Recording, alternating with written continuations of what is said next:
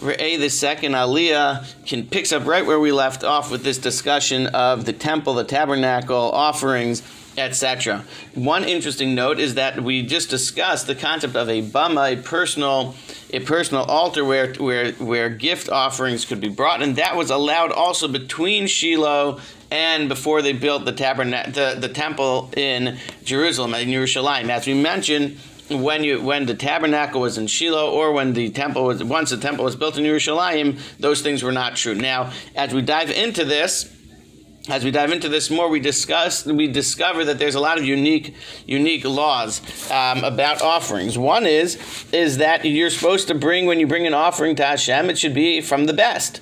Two is that you need to be careful that when you give, that the result of your giving is that everybody enjoys, that there's a blessing, and that you share with those who need. Interestingly, we're told about the Levi to ensure that he gets offerings and parts of offerings as gifts from us when we're in the land of Israel. When we leave the land of Israel and we don't have offerings and we don't give him offerings, then he has the rule of someone who's needy, and we have to ensure that he's taken care of.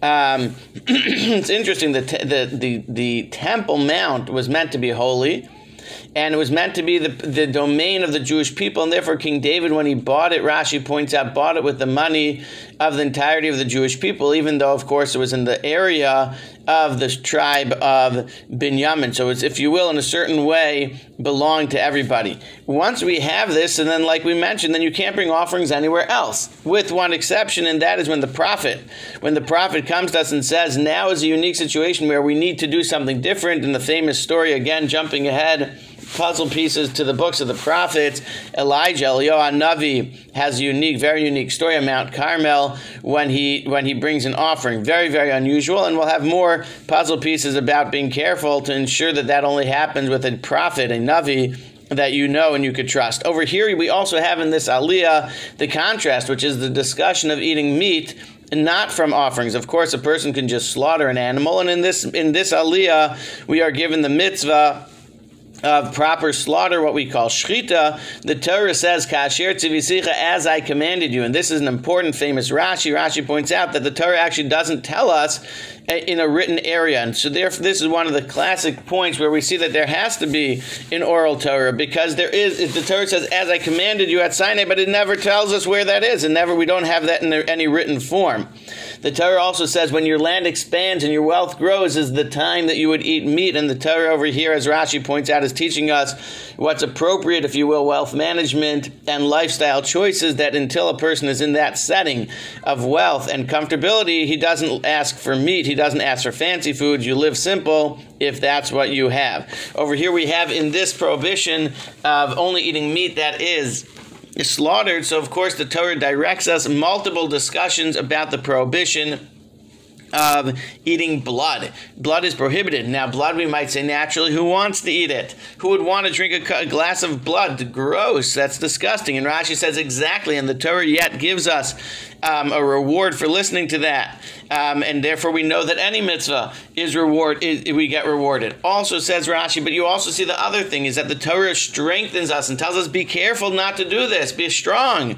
And this is something I don't have any interest in. You see that if a person has a desire to do mitzvahs, you can't just say, oh, well, I do mitzvahs. No, a person needs to be strong. A person needs to strengthen himself and say, I'm going to do it. I'm going to set myself up for success to ensure that I do it. The very, very important mitzvahs need strength.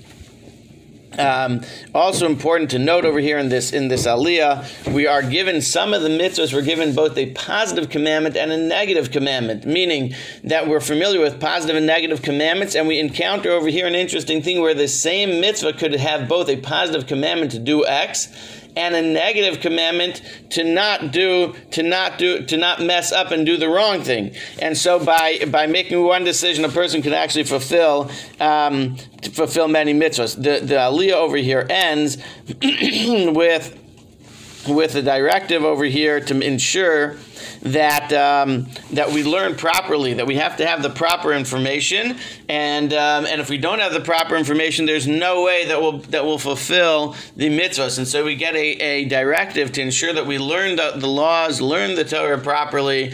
It doesn't matter whether it's a big mitzvah or a small mitzvah. The last thing that the Aliyah tells us is make sure that the result of your actions is that you are doing good, which Rashi says means in the eyes of Hashem, and justice, which means in the eyes of man. We need to ensure that our actions are good and just, both in the eyes of Hashem, and the result of the way people perceive them is also good, not just consistent. It needs to be with justice and kindness, as we do it only specifically in the way that Hashem said.